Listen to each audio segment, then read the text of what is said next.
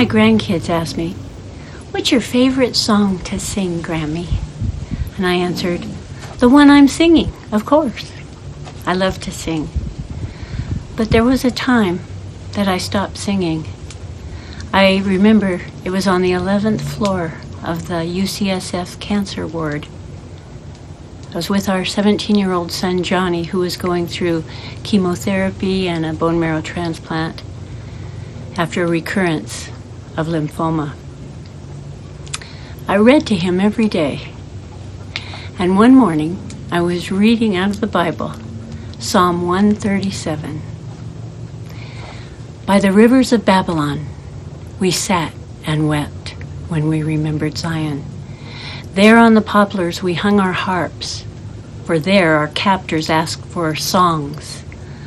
Our tormentors demanded songs of joy. They said, "Sing us one of the songs of Zion." How can we sing the songs of the Lord while in a foreign land? If I forget you, Jerusalem, may my right hand forget its skill. May my tongue cling to the roof of my mouth if I do not remember you, if I do not consider Jerusalem my highest joy. I sat there dumbfounded after reading those words, and I got very quiet. Johnny said to me, "Mom, you don't sing anymore. You used to sing all the time." It was like a bolt of lightning hit me. I realized God was speaking to me through the psalm, but also through my son Johnny. I felt we had been carried away captive to the UCSF cancer ward, and I didn't want to be there. How could I sing? May my tongue cling to the roof of my mouth if I do not remember you, O Lord. I shuddered at the thought. It was time to sing to the Lord again, for Johnny, but also for me. I asked God for help. I awkwardly began to make groanings deep within my soul. Tears came with the song. It was like a buildup of pain and emotion, and all the things that I tried to bury and keep down inside of me came bubbling up and spilling out all over. But I was singing. Johnny smiled at me, and I think God smiled too.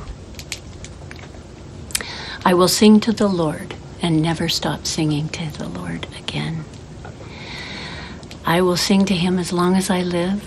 I will sing praise to my God while I have my being. Psalm 104-33. Songs of praise and worship are powerful weapons against the enemy.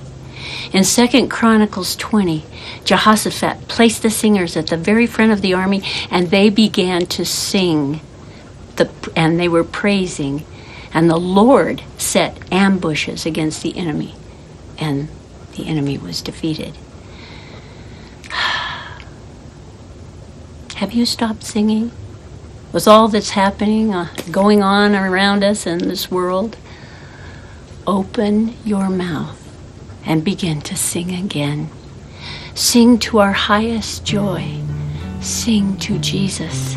Make a joyful noise unto the Lord, and let God arise and his enemies be scattered.